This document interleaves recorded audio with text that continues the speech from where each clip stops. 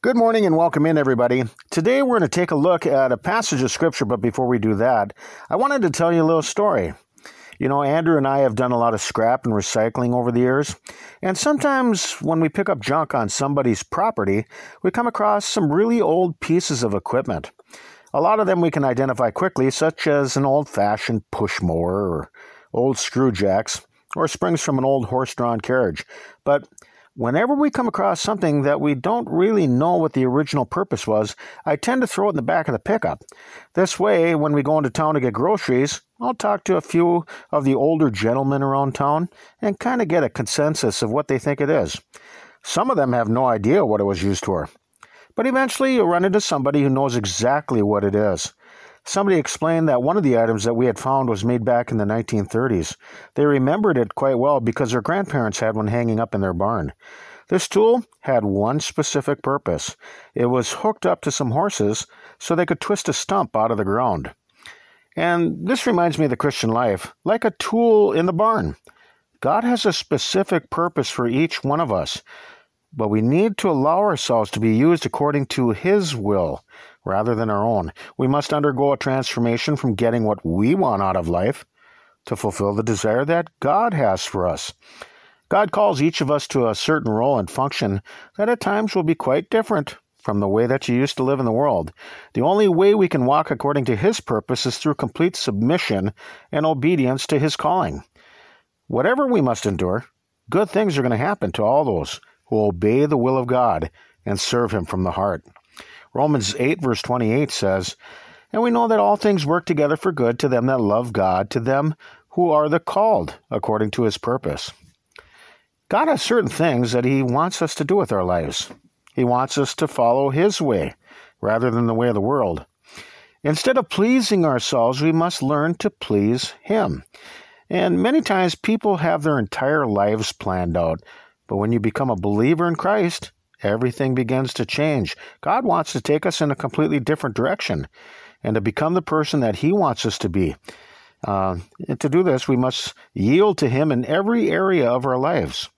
Good things are going to come to pass for those who love God, a love that is proven by our humble obedience to His will. Look at John 14, verse 21 and 23 through 24. "He that hath my commandments and keepeth them, he it is that loveth me. And he that loveth me shall be loved of my Father. And I will love him, and will manifest myself to him."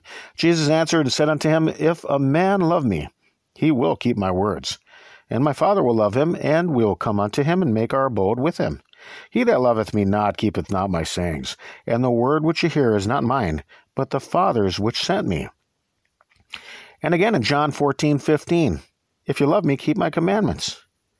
1 John 2 verse 5 says, "But whoso keepeth His word, in him verily is the love of God perfected. Hereby know we that we are in Him."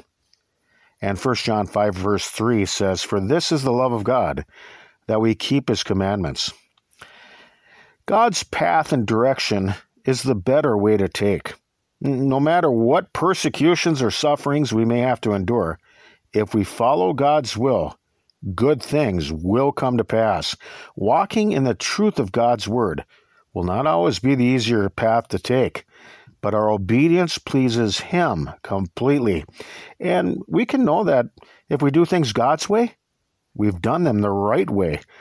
This will require repentance and being converted to the truth, and it will also require love for God above and beyond anybody or anything else in this world. 1 John 2 verse 15 through 17 says, "Love not the world, neither the things that are in the world. If any man love the world, the love of the Father is not in him. For all that is in the world, the lust of the flesh and the lust of the eyes and the pride of life, is not of the Father, but is of the world. And the world passeth away, and the lust thereof. But he that doeth the will of God abideth forever." It is the things of this world that pull us away from a close relationship with God. Like a child's messy bedroom, worldly concerns clutter up our hearts, dividing our attention and our service to God. When you were a child, did your dad ever tell you to cut the lawn? But then you decided to go swimming with your friends instead? Maybe he told you to shovel the sidewalk, but then you went ice skating on the lake. As simplistic as these examples may be, in these periods of time, the heart becomes redirected. and refocused on things that you want to do rather than things that he wanted you to do. I have always said that love is a very powerful emotion, and the greatest place to center it is on God. We must focus our hearts on perfect obedience to the will of Christ. God is capable of doing all that we ask or think, and what we need to do is pay attention to what he requires of us and submit to his instructions for our lives. Look at Matthew 21, 28 through 32. But what think you? A certain man had 2 sons, and he came to the first and said, Son, go work today in my vineyard. He answered and said, I will not. But afterward he repented and went. And he came to the second and said likewise, and he answered and said, I go, sir, and went not. Whether of them twain did the will of his father?